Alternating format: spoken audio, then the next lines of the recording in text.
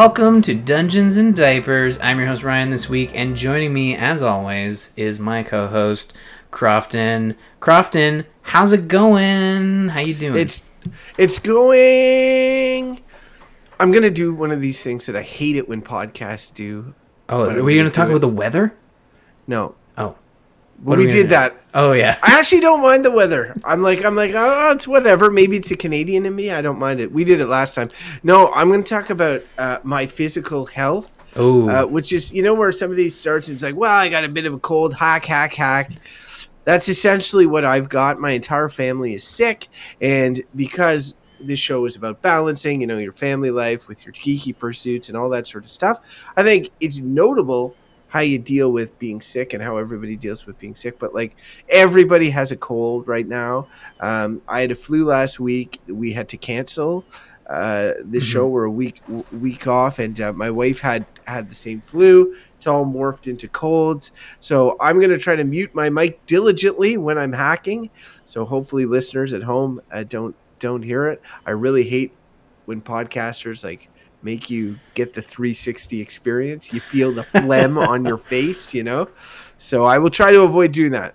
Well, I'm glad you're feeling better. I'm sorry that it kind of spread throughout the family. There's nothing, I'll say this, when your family's sick, you don't remember what it's like when your whole family's sick, because you kind of block it out of you. Because I'm trying to think, the last time we were all sick, I remember it being a bad time, but I don't remember specific details, because it sucks. You're not feeling well, and the one thing you want to do when you're sick is just sleep, and that's the last thing you do when there are these young children depending on you to live their life. And I mean, there's a little bit of wiggle room. Abby will nap, and Caden gets his Paw Patrol time, and often if you're feeling under the weather, you'll literally lay on the couch, place Caden, sitting on top, and say to him, "Listen, buddy, Daddy's gonna nap, but if you have to pee, for the love of God, wake me up," because we're potty training him now, and he's essentially potty trained, but sometimes he forgets that he has to pee, and he will have an accident. Poop, he is pants are off. He's looking. We've been upstairs getting ready for work, and he will pull the potty off of the counter, tear his pants down and his underwear, and poop, and sit there and wait until we're ready to kind of clean up. So it's insane. To any new listeners, you now. You got the whole gambit there, didn't you? Yeah, you've heard about my phlegm. You've heard about Ryan's child taking turbo poops. So I mean, at this point, if you're still on with us, then good on you. You found the right scare people away. It's just this is our life. The right show. Yeah, no, for sure. And to that point, today was exactly that. Gwen and I and Jesse and Clara, we did something. I'm on vacation, which I'll talk about a little bit later. Yeah. But we went sledding today. Cool. In the morning, sick sledding, and it was sick in every way imaginable. And then the afternoon, I was like, Daddy had to do a lot of pulling stuff up the hill and going down, and so we got back, and I was like, after lunch, let's, it's a beautiful day, just complete blue sky day. We had a great time at the hill. Still a beautiful day in the afternoon, but I'm like, basement TV now, and we went down and we watched a movie, and we watched this movie Trolls, which is based on the Troll toys, which I was not aware of. It actually has its own Netflix series as well, which is great. So your kid is done watching the movie, there's a holiday special ready to go, and then an entire 5-season animated show.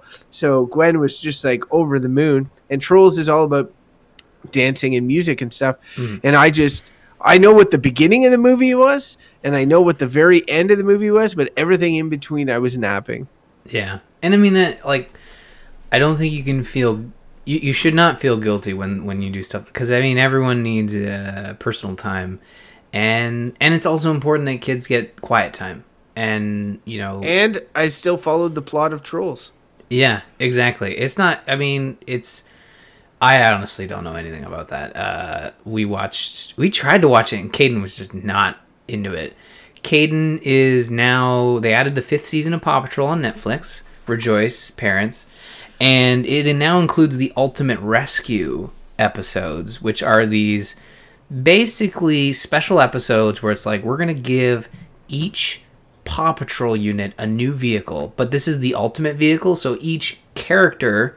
So for example, in the one episode he really likes is Ultimate Rescue Save the Tigers from the volcano. I don't know. Whatever. And it's yeah, I know. There's a volcano now in Adventure Bay. Did you know that? No, I didn't. Somehow, I'm a few seasons behind. Yeah, somehow the tectonic plates near Adventure Bay have created some sort of volcanic activity in the last couple seasons, and there are white tigers stuck on that island. I'm not combining episodes. This is a real episode. And basically what happens is, in these Ultimate Rescue episodes, is that pup, there's one pup that is focused on, and that pup gets a vehicle that fits all the other pups. So it's just another excuse to sell these giant plastic vehicles to kids. And he's just been watching those Ultimate Rescues on repeat. He will ask, please, I want to watch Ultimate Rescue, episode 14, volcano, white tigers. And I'm like, he just watches episode 14 and then goes, every day. And he's into it. I will, like, Gwen has firmly moved into girl content, like really girl content. Mm-hmm. And as longtime listeners of the show will know, I'm a huge fan of the My Little Pony. But some of the other shows, like, she's been really into the Netflix Care Bears show recently. And I watched Care Bears when I was a kid. I did too. And I remember them doing Care Bear stairs and going on adventures and, like, fighting that Beastly, who was the henchman of No Heart, and all this stuff. But in this version, it's all really annoying. It's called Care Bears and Cousins, and it's got the most annoying music that makes My Little Pony look like a classical masterwork, And it's just, it's horrible. And she just kept wanting to watch it over and over again. And I'm hoping this Trolls movie and the Trolls TV series gets her into there, because at least the music on Trolls is, like, pretty good. Like, it's much better than, and that makes a big difference, is what's in your ears, because you can close your eyes, but you can't close your ears. No, you cannot, because that would be a problem, especially when you're trying to watch your kids. But and sometimes that leaks in. And I imagine if you have some cold medicine, you're having some pretty wild trips in your naps if you've got Care Bear stare coming at you. Those psychedelic trolls aren't helping me any. No, no, they do. There's a lot of, like, star wipes in that show, from what I can remember. But it's interesting. Yeah. Abby is actually latched on to Paw Patrol as well. She doesn't watch it. She's just seen clips of it, and Caden has all the toys and the plushies. But she calls each and every one of them Zuma. So every Paw Patrol dog is Zuma. She always run around, Zuma, Zuma, Zuma. Where's Zuma? And I'm like, go get Zuma. He's in the corner, and she'll go grab Marshall. I'm like, no, what are you doing? That's Marshall, not Zuma. Go back to the corner. Of course, I don't do that. But we've been buying her. Ashley's been going to these. Like the used clothing stores where you can get, because they grow out of them so quick. So, like, I'm not going to go to Walmart and buy a $20 sweater for Paw Patrol that she's going to grow out of in, like, a month. So go to I think it was like Talese or something, and picked up a sweater at the 50% off sale. And it's Everest and Sky. And it is clearly like a gendered sweater. It's for girls. And she's like, oh, Zuma, Zuma, Zuma. And it's like, no, come on. They're not Zuma. You got to get the dogs right. But it's very cute. She's never seen an episode, but she's latched on hard when it comes to Paw Patrol. But Zuma is the one most people don't give a crap about. I know. So good honor. She's making amends for the rest of us. She loves an underdog, I guess. That's the case. But before we move into Dungeons, daylight savings time hit, and I think this could easily be a topic for us, because I feel like you and I have a very strict schedule for our kids in terms of when we get them to bed, when they wake up, when they nap, that sort of thing, right? So daylight savings, you can imagine, pushing an hour ahead, taking an hour back at 2 points in the year can really cause some fluctuations, because us as adults, we hate it, we complain, but we still wake up an hour later, we still go to bed an hour earlier, or we lose an hour of sleep depending on the way you handle it. But kids have no concept of time. So, like, has it really thrown your schedules for a loop? Combined with the fact that we're sick, Yeah. like the sickness plus the daylight savings, and daylight savings is like as you know, and some of our listeners probably do, I do another show, Good, Bad, or Bullshit, where we draw a random topic every week and discuss if it's good, bad, or bullshit. And we have pulled daylight savings time before and had a fairly lengthy convo about it. And one of the other hosts of that show has a child, and you can totally see, like, the opinion goes from, like, yeah, it's really who gives when you don't have kids, to, oh my God, this is the worst thing ever. Who thought of this torture? to when you do have kids. And, like, for me, it really does see, it's such an arbitrary thing. It's like, I get why they do it in Canada to get a little more daylight, but we don't even do it evenly. Like, some provinces don't have daylight savings. I think actually only one, Saskatchewan, I'm pretty sure, doesn't have daylight savings. Wait, that's a farming province. Like, isn't that the whole reason we have daylight savings, was for the farmers? I'm not sure, maybe. No. But, like, bottom line is daylight savings is a construct, as is sort of a lot of time calculation measures. Man. It's all a construct. It's all a construct. But yeah, if I had not been on vacation this week, it would have been a really, really brutal week.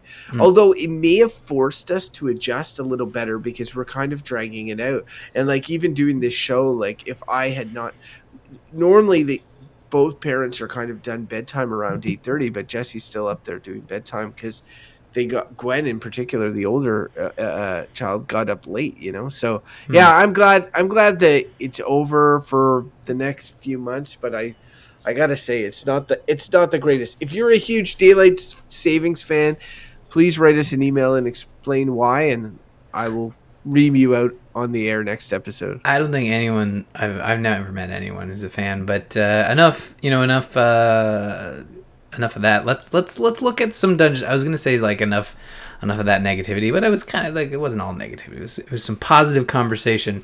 Let's delve some dungeons, though, because we've got some fun, geeky stuff to talk about. It's been 3 weeks since our last episode, so plenty to update on.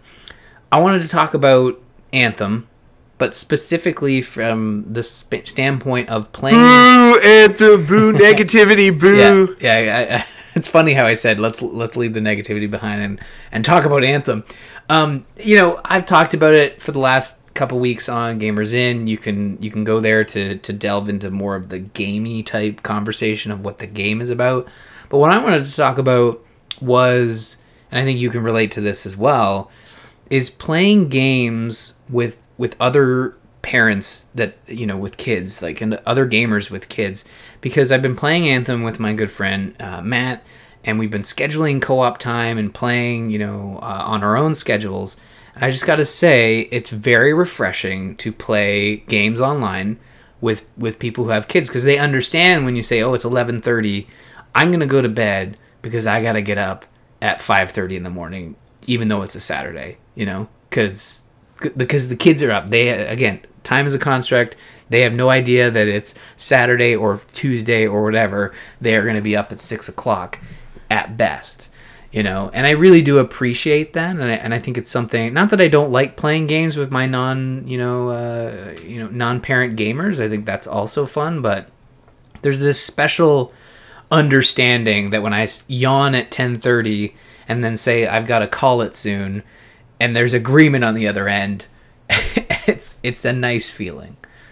Right, it's a nice feeling, coupled with the fact that it probably took you half the day of texting back and forth to organize logistics to even be able to do it together in the first place, right? Or you start, you plan to start at 8:30, and then you actually start at 9, because something comes up, technical difficulties, the kids haven't gone to bed yet. Even the show has been impacted by stuff like that, and I think it's just it's a, again, not to say it's a better experience. It's just as fun as playing with friends that don't have kids, but I think playing games with and having those conversations, it's very similar to this show, and you know, commiserating about, you know, trying to find time to play, even Anthem being this looter shooter type game. The idea is that there would be a high investment into it because it's these type of games require a lot of time and effort, although this one not so much because there's not a lot of content there yet. But it's if one player is further in level than the others in Anthem, like does can you play together? How does it work? Well, see, this is the thing, is it actually is all, that's a good thing about Anthem, is similar to Destiny. It's kind of even keel. It's scaled to the players that are playing. So my friend, he's more of a focus gamer. You know, he'll play one game until he's kind of satisfied with it and move on to a certain extent. So he was a little further in Anthem than I was. So we were always doing missions that we were playing. And another great thing about co-op in Anthem is that, you know, we were both progressing at different times. So he would jump into my missions. He would see experience gain and yada, yada, yada from that and loots and whatnot. But then we started to catch up to each other. And then I started seeing like his missions popping up into the map. And, you know, ones that I had already done popping into the map. And then I could select those and progress again through my story points and gather loot while progressing him through the story. So the co-op is set up in a way that it's very well set up in this game to support that. Now, there are other games like The Division 2 launching soon where it's not a shared progress. You're kind of joining the other player's instance of the game, which is not the preferred way in my mind for co-op. Like, if I want to play co-op, I want to progress my game as well as my friend's game, you know? I know that's harder to do, but like that's the ultimate goal. So that's where Anthem is kind of, for me on paper, done better. In The Division 2, if you would come into your friend's game, do you bring your character in? Like, what you do bring your character in, but so if you're under leveled and he's higher level, what happens? I think everything scales to you to a certain extent. Now, that's the other thing. In The Division 2, there are specific levels to specific zones. So I think if you brought your character in and you were under leveled and you tried to go do a zone that was for your friend's level, and it was like level 10, let's say, and you're only level 2, you're not going to be able to survive in the zones that he's currently progressing in. So it would make more sense for him to come into your world so that he can catch you up and level you up. So, but that's the significance there, in that in Anthem you have shared progress. In Division 2, at least on paper, I don't know, it just came out today for early access, so I haven't really looked into it, but for Division 2, when we play on Friday, we're going to have to choose whose game we mainline, because if we pop into my game, I'll progress, but then he'll have not done any of his game. You know, to a certain extent, he'll have started to create his character, but as soon as he jumps out into my game, he's not progressing in his, which is kind of silly to think about. Getting back to your original point, it is great to have BFFs for that sort of thing, because like, I now recognize that, first off, I've been out of the online multiplayer world for quite a while because I haven't had a room that, ever since I had kids, it was like, you know, they went to sleep and I was in downstairs. If I would be voice chatting, they would be disrupted, or Gwen would have been disrupted. But now I have a new house in which I can do voice chat and stuff like that. But I'm now sort of out of the loop in terms of playing with folks, right? So I don't have a sizable friend list or anything like this. So if I want to get on, I then am at the mercy of my existing friends and where I fit in their triage, right? Which is, as a parent, I recognize low, because I'm not a reliable person. I'm going to have to exit early. I'm not on that often. I'm probably not at the same level. I'm not, like, there's a lot. Now, I have a sterling personality. I'm super awesome and everyone loves playing with me. So that's obviously benefits, but that is weighed down by, everything else, which in the end makes it that I'll be like, well, I'm ready to play this game of Apex Legends, but there's only 2 spots on the squad. And why would I get one of those other spots from other more reliable non-kid friends, right? Mhm. So unless you have other parents that are playing that understand that you guys recognize at a certain point in time, or ladies, we're going to get together and we're going to play this game together, then it kind of feels like, in my case, I definitely, like, I'll scurry back to my single player game experiences because I realize I'm the lowest mark on the totem pole, you know? Yeah, and I don't know if that's actually happening for me, but I know that's the reason I can't play World of Warcraft anymore in a group setting. You know, I've removed myself from that pool because I know I'll never be able to keep up with, other folks that can play, when their schedule permits. Like my schedule, like it's 7 p.m. onwards, if everything works out, So Anthem is really good. I would never have played Anthem past the EA Access basic trial, the 10 hours, which I did do, or even further past that, the 1 month of EA Access Premier. So basically getting about a month and a week change with the game, because I would have just wanted to jump in, experience it, and jump out. But because I'm playing, with a friend and we have that scheduled, let's play Anthem. Actually, it's funny enough, he had just messaged me while I was recording. So it's one of those things where for games like Anthem, games like Destiny 2 was another one that I had scheduled time to jump in, with friends that kept a similar schedule to me, and I was actually able to do raiding in Destiny 2, and I freaking loved it. It was amazing. I wish Forsaken had the same impact with our group, but alas, that didn't happen.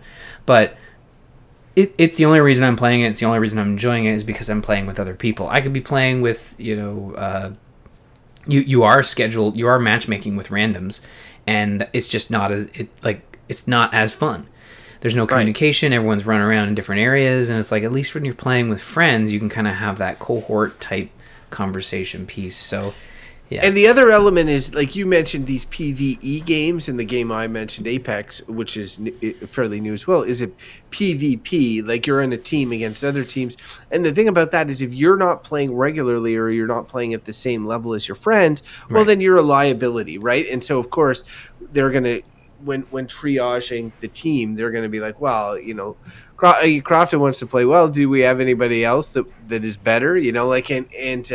And I think that that's not as much the case with PvE, where everybody's sort of like, it can be on raids in World of Warcraft. If somebody's a healer or something like that, they might get preference over somebody else. Yeah. But yeah, no. Anyway, it is an interesting conversation, and honestly, I'd be curious to hear what other parents who are trying to balance their game time online think. Because for me, it often feels like you in particular are playing 8 different games at once, or going through and so to maintain, to have people to play with on some of those games, like you're going from Anthem to the Division 2 later this week, you already know that you're going to do that, right? So to maintain a group of people that are going to play with you. I played Apex with you a couple of weeks ago, so it's like, whereas like I'm slower. I guess I'm slower because of the amount of time that I have. Yeah, this conversation isn't to disparage people who have more time for games. I'm sure there are parents out there that can raid and WoW. I know of specific raid groups that get set up for specific groups of people, that can have a parent raiding group where everyone kind of like, it's possible to have a relationship with your significant other so that you can guarantee an hour for raiding. I have that relationship with Ashley where I can do podcasts, 3 times a week, and I also have that relationship with my kids where I could say, like, I know that they're going to be up there sleeping, and I have a system where I can keep an eye on them, and that's true. The podcasting can't be discounted too, right? Yeah. That's a huge chunk of your week. So I mean, it's like, if it takes an hour to do a show, plus let's say a half hour on both, like at 50 minutes on both ends to kind of like do the admin, plus maybe a half hour to do other stuff related to that show. I mean, you've got like essentially a part-time job on the side, like, and so for me, I totally I totally get that. We make the choices that we make. I would love to play, especially when I'm there's a game that's really hot like Apex Legends, and everybody's playing it. And I got in very early, and everybody's like level 1, and I'm level 1 with them, and it Yeah. feels kind of neat. And then the next day, I log on in the evening, and I'm not, and everybody's got these banners and medals and all this shit, and I'm like. I'm still got 1 kill. I think like with Fortnite, it's the same thing where I went in first thing, experienced it on the ground level with everybody else, and I'm happy to step away and experience it from afar and live through Twitch and Twitter and Facebook as people really enjoy it, and podcasts. That's a major outlet for me when it comes to some games. Is I will just subscribe to podcasts like Heroes of Storm. Love that game. Didn't get a lot of time with it, but I listened to Core, just to kind of, get that taste every week for the game. And sometimes I'd be able to jump in on some weeks, but it was a cool experience to be, playing games with, because I don't play a lot of online multiplayer games, and it was good to experience Anthem in that light with with a friend, and again, like I think for parenting gamers, it helps to have, not that I couldn't reach out to people who don't have kids and say like, hey, want to play a game at this specific time, they would be all over it. It just, they weren't all over Anthem. It just happened to be playing Anthem with a friend who has kids. But I'm curious. That's going to be an EA special where it's going to be like $5 Canadian by the end of the year, and I'll buy it then. Go on, and play it, and it'll be fixed a lot more, and I'll be like, why didn't people talk about this game more? Yeah, no, I just talked about it on the the Patreon mini and posted that, and it was kind of like for Gamers In, and it was saying basically like EA has to support this thing, like they can't let it fail. It's just too big for it to blow up in their hands, but. We'll see how it goes. I think this week will be key for them to announce something for the game, because on the 15th, the reason I'm switching over to Division 2 is because the friend I'm playing with, he only had 1 month of EA Access Premier, and a majority of folks who subscribed right at the beginning of Anthem's release, that month is up on Friday, which happens to be the release of Division 2. So we'll see how that goes. Bad timing for them. I'm like, bad timing for EA, Division 2. Yeah, it'll be interesting, but I'm curious for you. It's that meme, the meme with the guy who's walking with his girlfriend and he's looking behind at the girl who walks by or whatever. That girl's in Division 2. I'm sure if that doesn't exist, it's already being worked on by Reddit. The Reddit is on fire when it comes to Anthem, and there's, I'll talk about that on the Gamers In this week. You guys can tune into that, and we'll talk more about Anthem. I know, it's interesting. It's where games are right now. There's just sometimes there's these releases that it's questionable, and it's a pylon. Yeah, definitely. Yeah, it's a pylon. Fallout, the Fallout effect. I want to, speaking of online only games with your friends, I'm playing a single player SNES game with my daughter. Following up Legend of Zelda: The Wind Waker, I know we talked about it. She found out there was other Zelda games that led into Link to the Past on the SNES Classic. I thought she would have no time for that game based on the shitty graphics, especially compared to the angel tears that the Wind Waker HD elicited. But no, man, we are pretty far along. We're I would want to say 2 dungeons away from completing the game. And wow. I gotta say, Ryan, did you play Link to the Past? Oh yeah, I love that game. Played it when it it would have come out. What was it, 91? That game, or was it later? I think it's 92. Yeah, so probably didn't play it at release, but shortly after, because I would have only been 5 at the time. But I do remember playing it. So here's the thing, I did not play it because I was not allowed to have a Super Nintendo. What? Your parents didn't like playing with power? Boo, Mom. So yeah, I didn't play it. So I honestly played it, and this is true, for the first time on a computer emulator on a ROM. Like you can get SNES emulators, and like that was something I found out like mid to late high school or whatever. You could emulate SNES games, download the ROMs and all that. Totally legal in Canada. And Questionable, but very I guess very legal. Very legal, very cool. And so so I played it then. And I had been playing a lot of PC games and like really complicated PC games, and I didn't have the emotional attachment that that a lot of folks did with Link to the Past. So, but I enjoyed it. I enjoyed it quite a bit.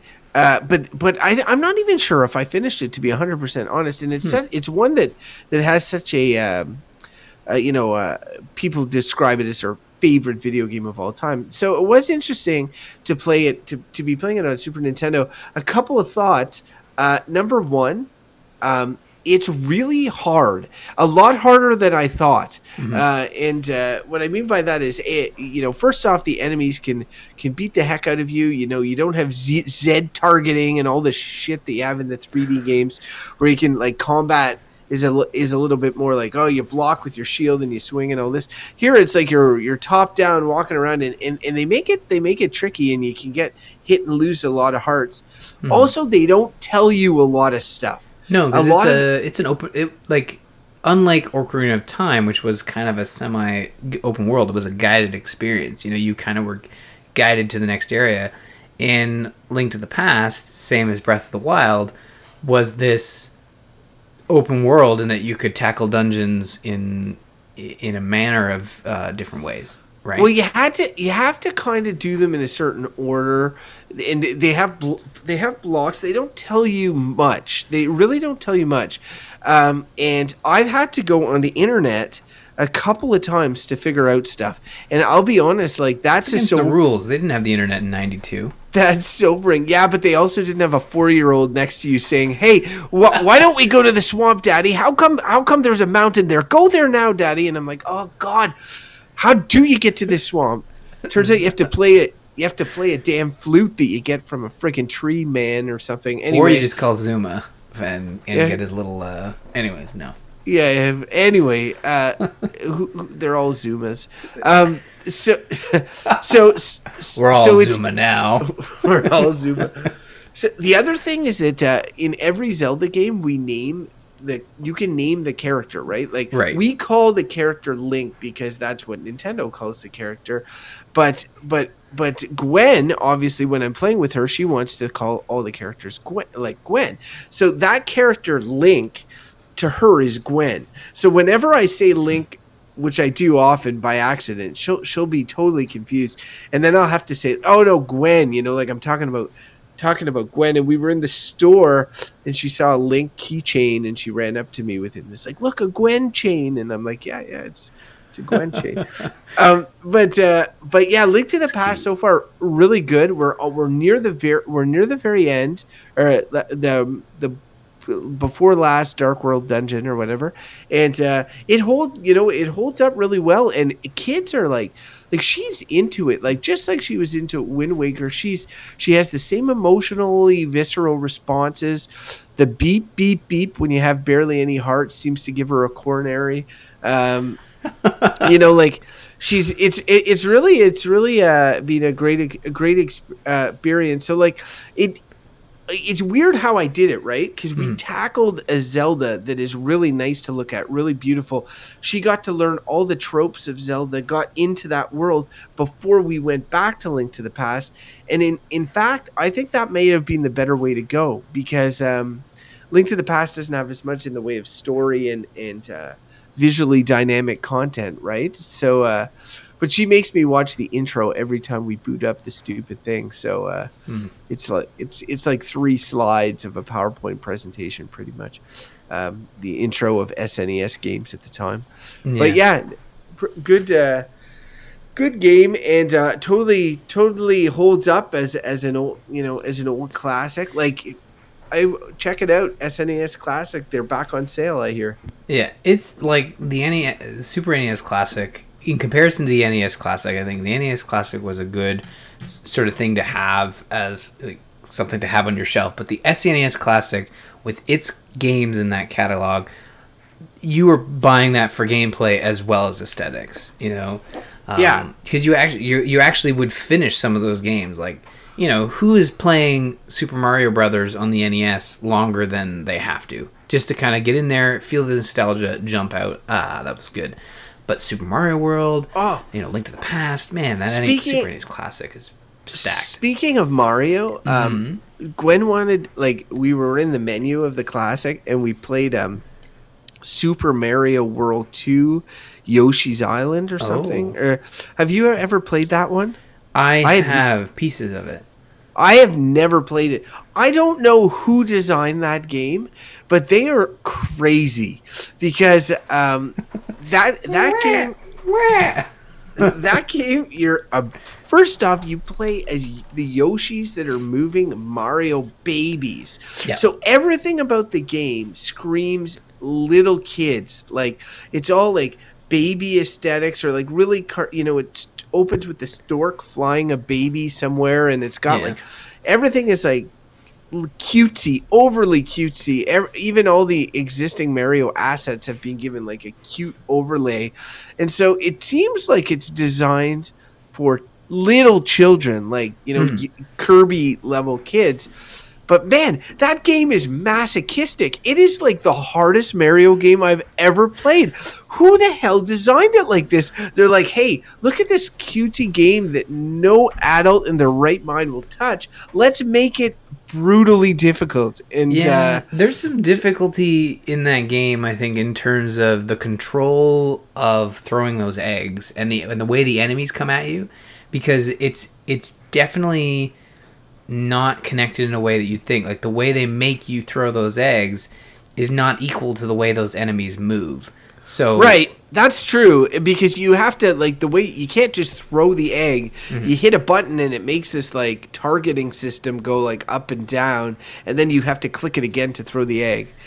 Unless I don't know of another way to throw the egg. That was the way I experienced it. Is that kind of like the arrow moves up and down, and then you have to hit the X button as it launches over. But it's funny you mentioned that, you know, to jump around a little bit, going into diapers, but also connected to video games.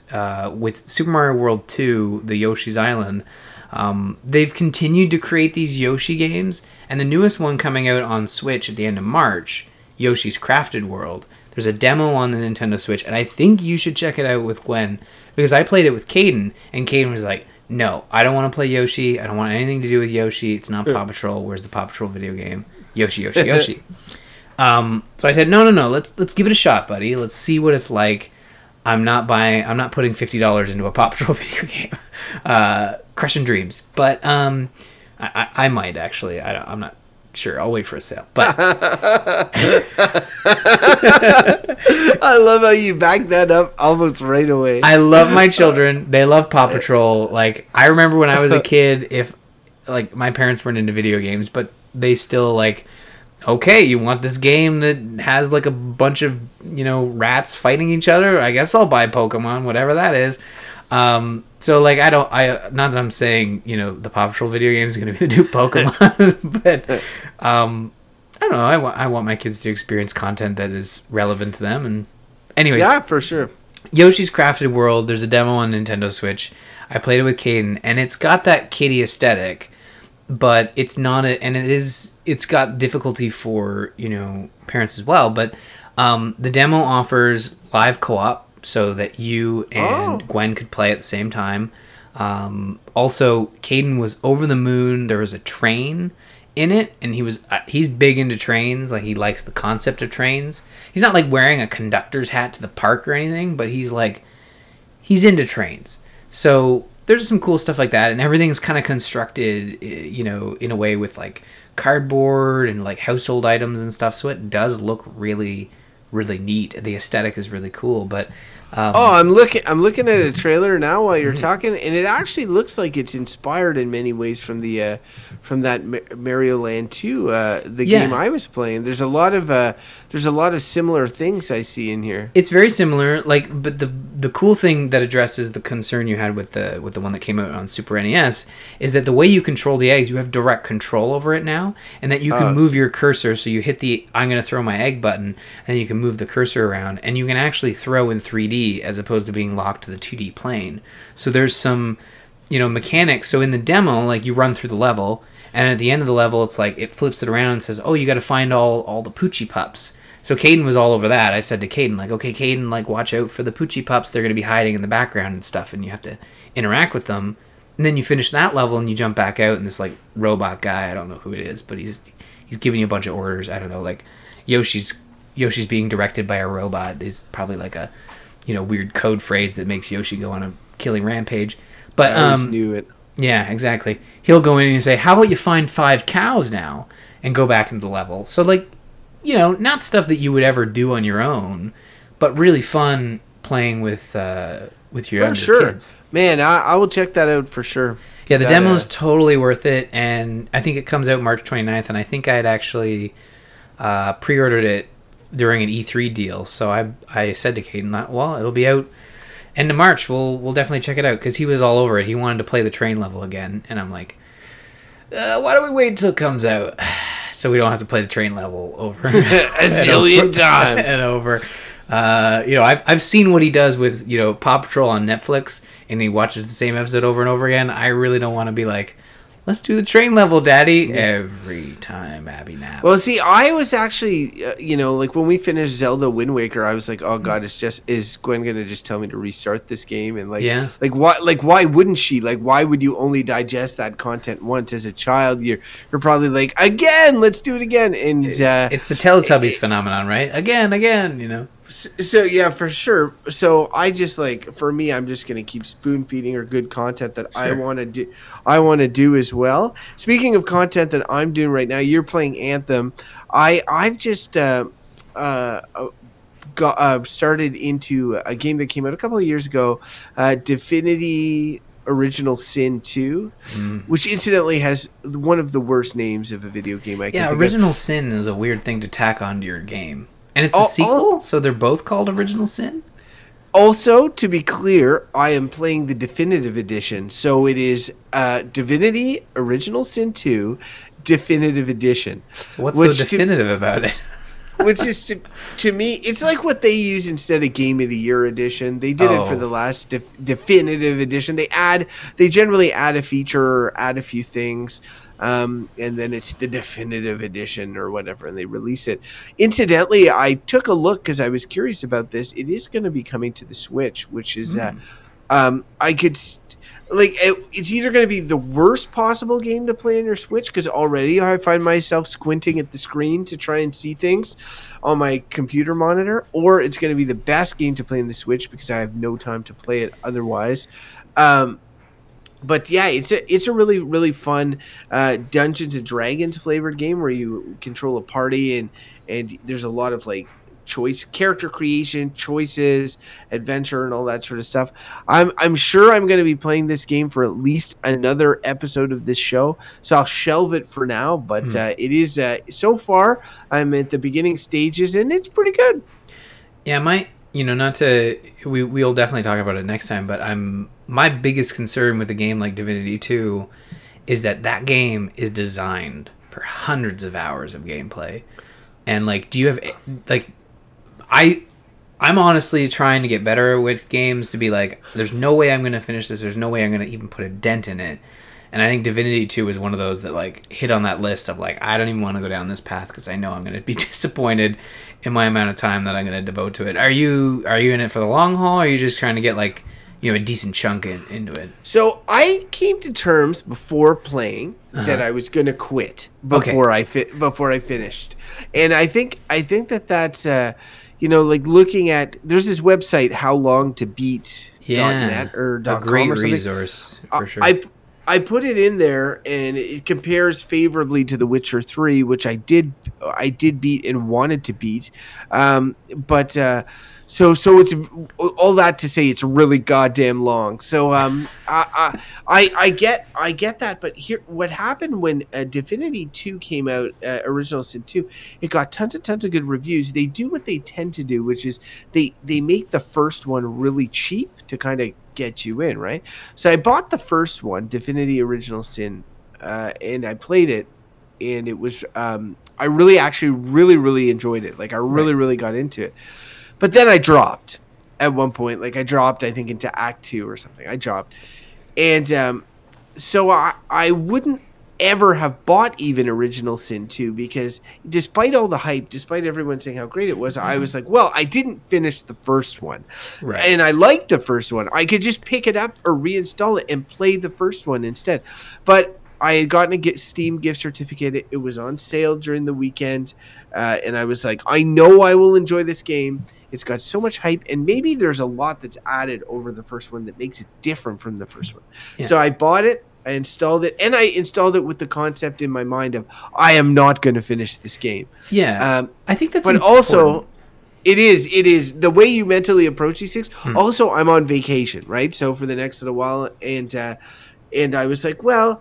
Now, it turns out vacation gives me absolutely 0 extra minutes per day to play video games. I mean, like, I'm on vacation as well this week, and I find that there is time, there are minutes, but not hours. Like, you're still getting up the next day, you know, you're still tired from a bunch of activities, right? But I've been able to find minutes. I play. I get more minutes of Link to the Past. Like Gwen and I are making good progress on Link to the Past, but in terms of Divinity, I haven't put in a lot. And one thing that can be a little bit frustrating about that game, or frustrating, depends how you see it, is I'm 10 hours in. Like I'm 10 hours in, but if my game got wiped tomorrow, I could get where I am in an hour. And so it's one of those games where like. There's a lot of like, you know, solving things, puzzles, getting to know areas, and then combat is like super kind of strategic and all this. But like after you kind of quote unquote figure a few things out, you could go pretty fast if you had to redo it, right? So yeah, no, I definitely I'm really, really enjoying it so far. Really, really good game. I wouldn't think it would be a Crofton-y game because it's very like it. This is going to make me sound dumb, but whatever. There's nothing games that require a lot of brain power. I don't like generally. When you say it like that, like brain power, like Civilization, strategery. We'll call it. Yeah.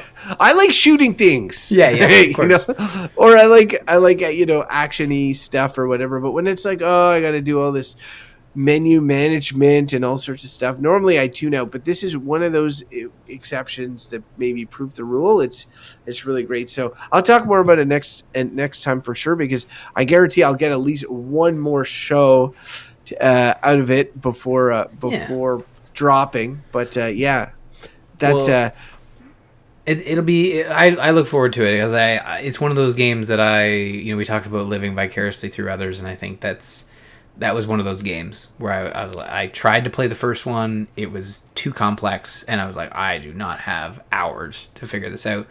But I mean, we might as well move into diapers, right? Because we're running long. Well, maybe, but we've already sort of it's all hodgepodge together. It is, yeah. Right? I do see this road to WrestleMania, and I am tempted to ask what you're talking about. You might not want to pull on that thread this time. If we're going to cut anything... Stop me from moving on. I want to know what thread would you like me to pull on?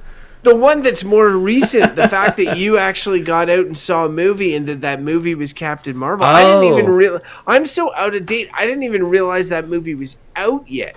You were going to let me... I was actually going to save that one for next episode, but you're right. It is pretty fresh. It's dated then, like everybody else. Right. No, that's a good point. So you haven't seen it yet, I am guessing, based on your reaction?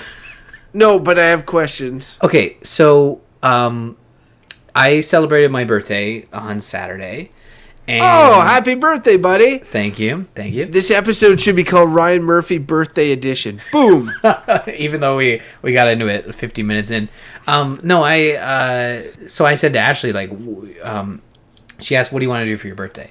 And it's like, I want to go see Captain Marvel. Like, it's very rare that I go to the theaters to see... When I go to the theaters, I go to the theaters to see Marvel movies. That's basically it. Any movie I don't want to be spoiled or even tempted to spoil myself, I will go and see it in theaters. There are some movies where I don't mind Googling or watching videos about them and then finding out, key plot points. And then I'll still watch it when it comes out for rental. But Captain Marvel was one of those that I really did want to see in theaters.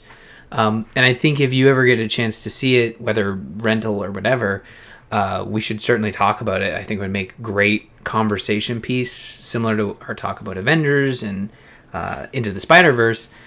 So Captain Marvel, I will say right off the bat, the beginning is very jarring. I know nothing about Captain Marvel, and I think that kind of threw me for a loop, because the movie starts in a way where she is established as this character. She's not Captain Marvel, but she is essentially that character. And it's jarring, and it's similar to Guardians of the Galaxy, is that the way that movie starts, you're introduced to these characters in a way where you're like just expected to be all in. So it's the same thing with Captain Marvel at the very beginning, where it was a little jarring and you felt a little out of place as you were trying to put the pieces together, and it's made even worse by, you know, the fractured memory components that you've seen in the trailers. But, you know, again, keeping it spoiler free, by the end of it, it all comes together in a nice, neat package, and I really, really liked it. I thought it's one of my favorite Marvel movies. It doesn't, you know, it doesn't beat like the original Avengers or Infinity War or, you know, Homecoming, but it's like a solid, it's a solid Marvel movie. I really liked it. That's the impression I'm getting, that it is a solid Marvel movie. Would you say it's like one of your favorite Marvel movies? I think that if you went through the list, you'd be like, well, I like this movie more. Oh yeah, Captain America Civil War, that would be better. This movie would be better. And then you would realize, oh, wait a minute, it's really a middle of the pack Marvel movie. I mean, if I had to go through it, I wouldn't put it, I would honestly purposely move it up, because again, it's fresher. Also, it's newer, so I am kind of more on board with it.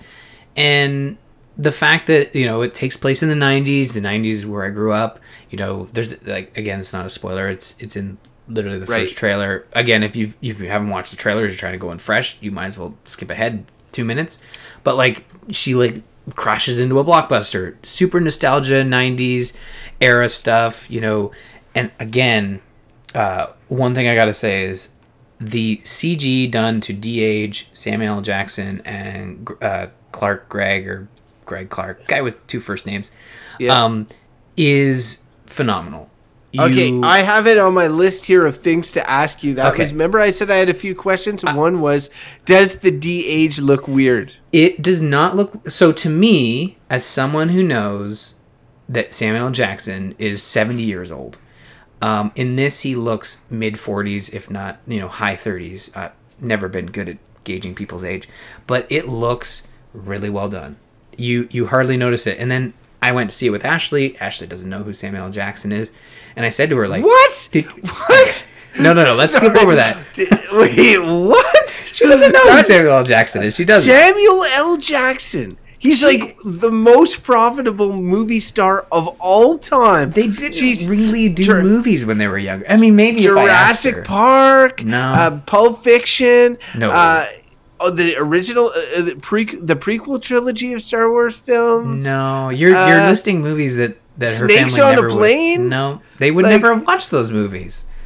They're not a big movie family. Like, I think I've brought her to more movies than she saw when she was a kid in theaters. Samuel L. Jackson. No, I know. But I gotta say, it worked well for this question, because she knew of him. Obviously, what about the Avengers? She's seen him in a lot of the Marvels movie. He makes a lot of appearances. Yeah. But people change in terms of their age. So like, him at 45 compared to 70, if you didn't have that context of what he looked like in, say, Die Hard 3, which I had, you might not be able to make the connection. It's the same person. So when I asked her, did you know that the actor that played Samuel or Nick Fury is that was a de-aged character? Like, he shot the scenes at his current age, 70, and then they used CG to bring him back down to 45. And she's like, no, I had no idea. And now that you mention it, it's like, holy shit, they did a really good job. So yeah, that's crazy. The Clark Gregg stuff was a little off. I think they made him, because I didn't have context for what he looked like when he was younger. It almost looked like they made the older Clark Gregg younger through CG, and because I didn't have that connection, like I knew very well what he looked like now through all the Marvel movies and Shield, but I didn't know what he looked like back in the 90s. So Well, see, that was a bit of a disconnect, but even then it was still really well done. I think I read somewhere that they actually de-aged Samuel L. Jackson using as a model from a certain movie in particular. Right. Oh yeah, I remember The Negotiator with Kevin Spacey, which I think is a hilarious choice of movies to be like, hey, let's bring him back to the age he was in The Negotiator with Kevin Spacey, which incidentally I saw in theaters. So Well, there you go. it's like I've already seen this Samuel L. Jackson. Think about what a trip that's got to be for an actor. Like seeing like an actor who spent his entire career, like an actor that everybody on planet Earth almost knows. Yeah, except for my wife, and then like take him back to a previous point. Like if they can do that, no offense to the guy who played Han Solo and stuff like that. But, like, why the hell isn't Harrison Ford playing Han Solo if you're doing that shit? Like, if you can do that shit, do it with Harrison Ford, you know? Like, I mean, but this, like, there's also the structure, right? Like, you know, Samuel L. Jackson, when you look at him before and you look at him now, and then you look at Harrison Ford now and you look at Harrison Ford in Star Wars, there's a larger age gap there, and I think it would be tougher to move him, because his voice wouldn't sound, it's still Samuel L. Jackson's voice doing, like, it just doesn't sound the same. It would be a harder thing to do, but no, the de-aging works really well. The fact that they can do it throughout a whole movie and have it look seamless is very awesome for the idea of prequels in the Marvel universe. Like if they were to do what's wrong? There's a no, Samuel. Like, okay, come on. Have you seen A Time to Kill with John Grisham? No, like I've never seen that. It's one of Samuel L. Jackson's like most iconic. You know, I'm gonna ask her after this, and I'm gonna put it in the notes if I'm wrong, because I feel bad, almost as if like if she could defend herself and say like, "Of course I know who Samuel L. Jackson is." But like he has a line in that movie. Okay. Where and it's a spoiler. It's somewhat of a spoiler. Like he's on trial, and Matthew McConaughey is like trying to free him, and like he's killed these white supremacists that have lynched or beat people and all this sort of stuff, including his children. And then he has this question by Matthew McConaughey's lawyer saying, "Did you kill them or something?" And that or did you think that they deserved to die? And he's like, "Yes, they deserve to die, and I hope they burn in hell." And it's an iconic Samuel L. Jackson line. And Dave Chappelle on the Chappelle Show had this skit about this, you know, Samuel Adams beer, and it was a Samuel Jackson beer, and it was Samuel L. Jackson dressed up like Dave Chappelle playing Samuel L. Jackson, right. Dressed up as Samuel L. Adams, and he was delivering all these lines from all these movies, and like he's like, Samuel L. Jackson beer, it'll get you drunk, and okay, but I was just like, it's worth watching. It's just he's been in my brain, like my pop culture brain, for so long. That's why I make such a big deal about it. But not everybody is like.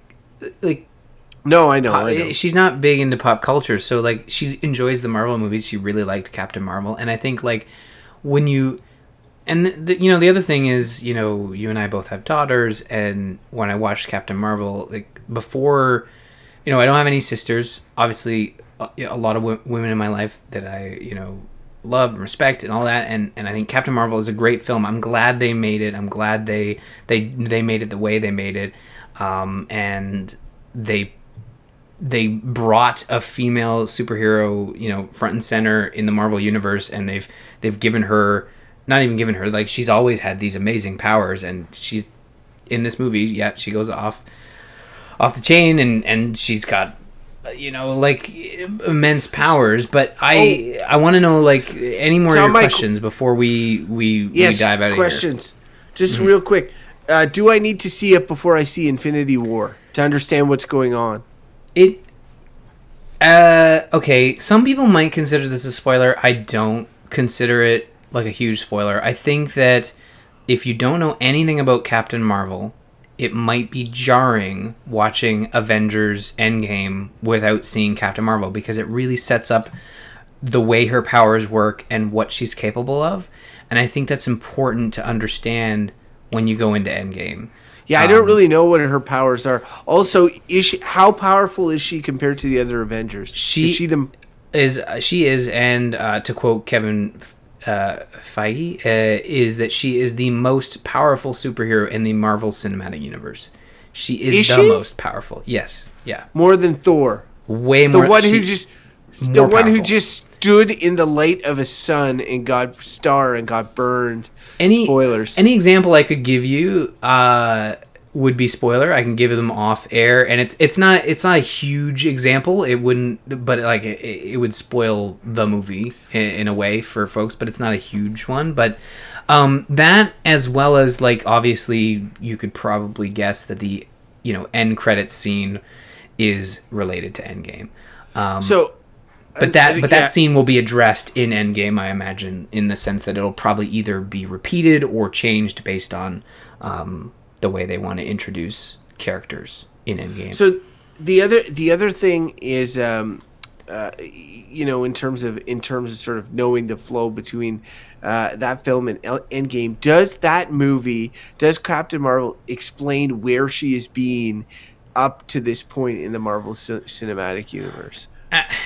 It depends on how much you want to, suspend your suspend your disbelief, suspend your belief. Anyway, it depends how far you want to let your mind sort of drift, in the sense that in Captain Marvel they set up the gap between Captain Marvel and Endgame. However, a lot of people might say, well, if she's all powerful, why blah blah blah blah blah blah. And you could armchair comic book guy this thing to the end of time and poke holes. But at the end of the day, if the guy in charge of producing this cinematic universe says nah, she had stuff to do, Earth has the Avengers, you don't always call in your best guns for Ultron or Loki. It wasn't that bad. But when you look at what happened in Infinity Wars, really bad stuff happened in that movie.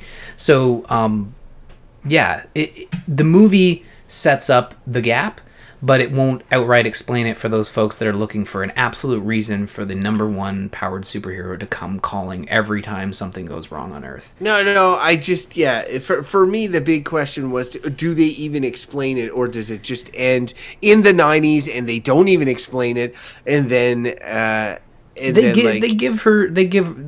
there's something to do, and again, I don't want people to think like I'm spoiling the movie. I hope folks don't feel like I am, and certainly write in if you felt that way. It would be good to... I don't think you have. You're just answering straightforward questions. Yeah, I'm trying not to. Yeah. But if we're talking about Captain Marvel again, I think I was leading down that path, but I do want to revisit it. And that this is a great movie that addresses the need for female superheroes and the need for female representation in these type of films. There's some great mother-daughter type stuff in this. A lot of they explicitly talk about the way Carol Danvers was treated growing up, being in the academy. You can imagine now is tough, even tougher in the 80s, trying to grow up and become a pilot. So they address all that, and I think it's important. And for those folks that are complaining about the movie in that way, they probably haven't seen it, because it's all associated with... They need to tell that story to get to where, to see what Carol Danvers is. That's my last question is, why are, I haven't looked into it, but why are people complaining? I hear Rotten Tomatoes turned off their reviews for the movie or something like that, and or their user reviews. I mean, we can even bring this back to Anthem, in that a lot of folks like to be negative, and in the case of Captain Marvel, in the case of Rotten Tomatoes shutting down reviews, that was the case of them. There's no way they would have seen the film. It hadn't even gone to previews yet, and people were writing these fake reviews. There's the idea of review bombing. People get an idea that this film is an issue, and I think there was Go ahead. straight up misogynist? Is that what it is? Because normally racist, like if somebody's a racist, there's the open racist, and then there's the people who are like, yeah, but I'm not a racist, but like for me, it's like this just seems like a regular generic superhero movie, and the protagonist for the first time, like on the Marvel side, is a female, and then like is that the only reason that they're review bombing? Like, what is their justification for giving it negative reviews? There was like, so I don't know for certain, and I want to state this right off the bat, in that they are wrong. Like the way they review bomb this movie, like whether it was because they're misogynist or whether because they felt like they had to have their voice heard because everybody else was talking on the other side, they're wrong. The movie's really great. It does not deserve these bad reviews, and I even think some critics kind of like played it safe in their reviews, and they didn't want to talk it up too much because, again, like, you know, it's like, oh, another Marvel movie, it's amazing. But you're right, it is another great Marvel movie that happens to feature a female protagonist, and yeah, it's still really great. But I think there was some interviews that, you know, Brie Larson is very active in the community. She's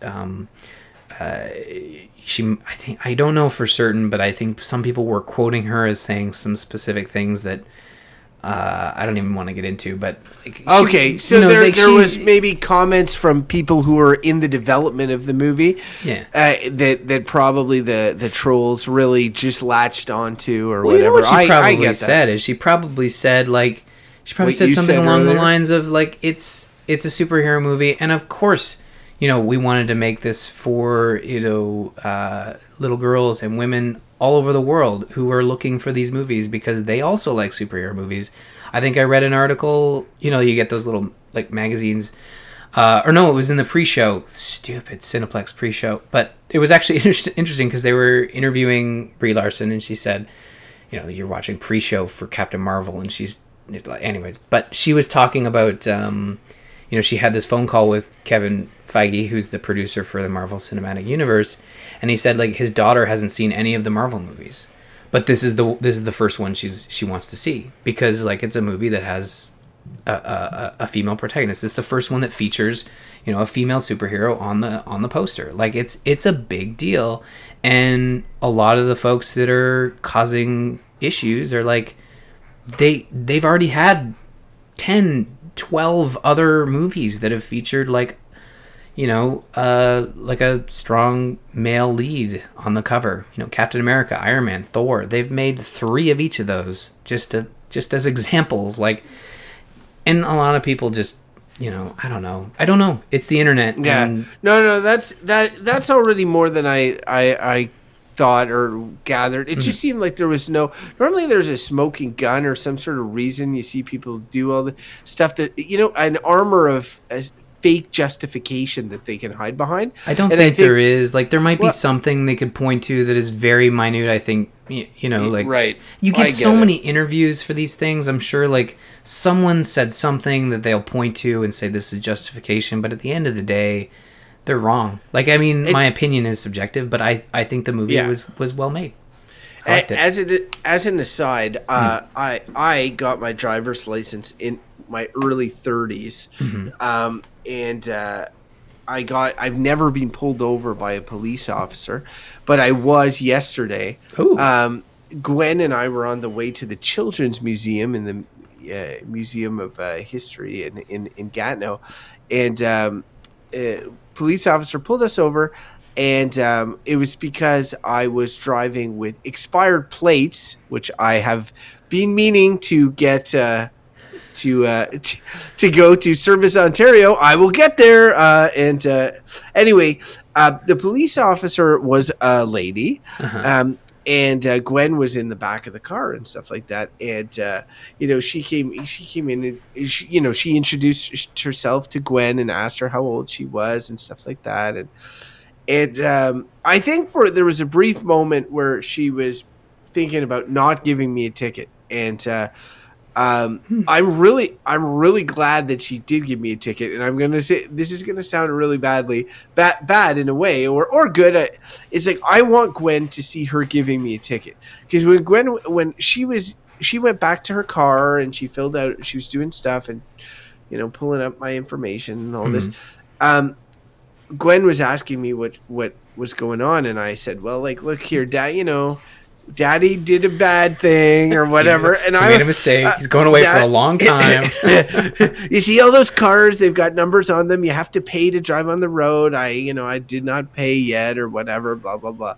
So then she came back, and if she had let me off the hook, like I would have felt bad in a way because I would have had to say to Gwen, "Well, like oh, nice lady was giving Daddy a chance to make," and I do the right thing. I think you can cancel the ticket, like you can get it reversed if you go do your plates. Yeah, I don't think so. I think so.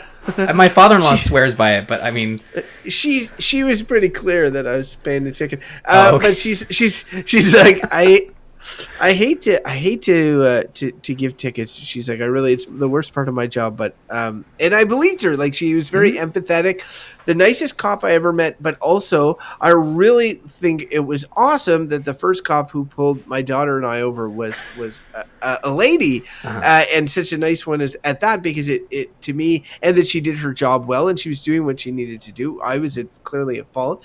And so, like, movies like Captain Marvel or whatever, these representations, they're not ubiquitous. And my daughter is a girly girl. Like, she's really into mermaids and princesses and trolls, pink trolls and whatever.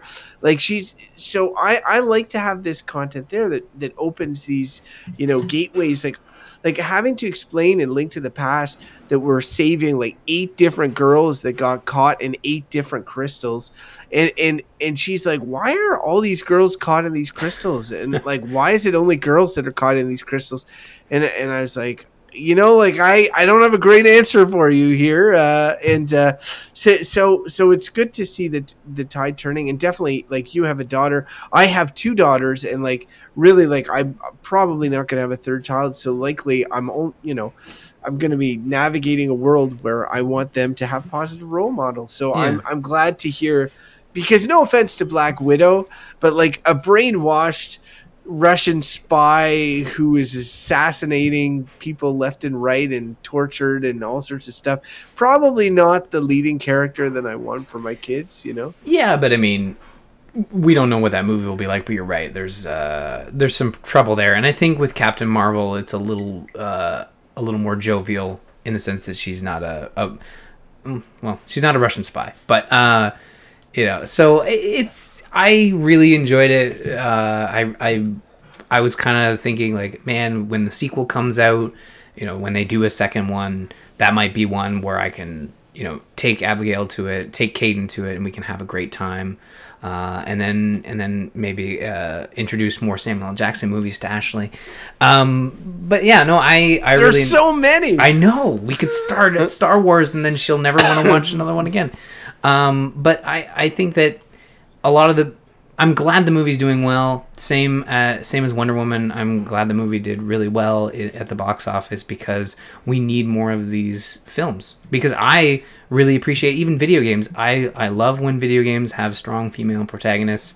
I'm sick of playing as the same, average, dude hero. Like, it's we need more, differing experiences in our entertainment, and this is a perfectly good example where it's doing something very positive. So I highly recommend people go check out Captain Marvel and ignore the noise that kind of has pretty much been, I think, quieted down since the release and since it's done so well. So that's good. So Ryan, just before we roll off this topic, how are we doing time wise here? Like, we are. I think we're at time.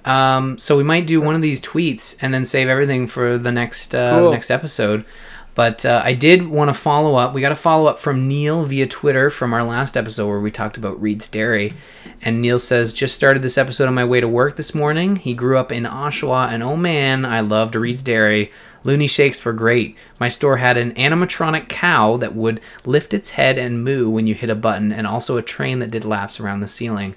I guess this is a main trope of the Reed's Dairies in this part of Ontario, in that they had like essentially animatronic animals and items and stuff. So I like how this is like a super subset fan base. It's like Ryan and Neil and maybe like two other people who are like, we're from Southern Ontario and we know this Reed's Dairy. Just for the record, listeners, I have no idea what they're talking about. And you're not far from me, you know, like the fact that you don't know what Reed's Dairy is and I do just goes to show why probably the company's gone under. And I mean, if Reed's Dairy's listening, they're probably thinking like, man, if we had more people like Ryan and Neil, we might still be around. So pour a loony shake out for Reed's Dairy. Yeah, if they want to sponsor us, I'll get on that Reed's Dairy bandwagon so fast. Yeah, I mean, delicious milkshakes. Why wouldn't you? Crofton, that's going to do it for this week. We will be back next week with even more delicious Looney Shake content to discuss. You can visit us on the web at tgistudios.com/dad. Email the show, dad@tgistudios.com. You can buzz us on Twitter. I'm at R. Murphy, and Crofton is at Crofton Steers. That's going to do it for this episode of Dungeons and Diapers. Have a great couple weeks. Yes, they deserve to die, and I hope they burn in hell. I'm going to look up that...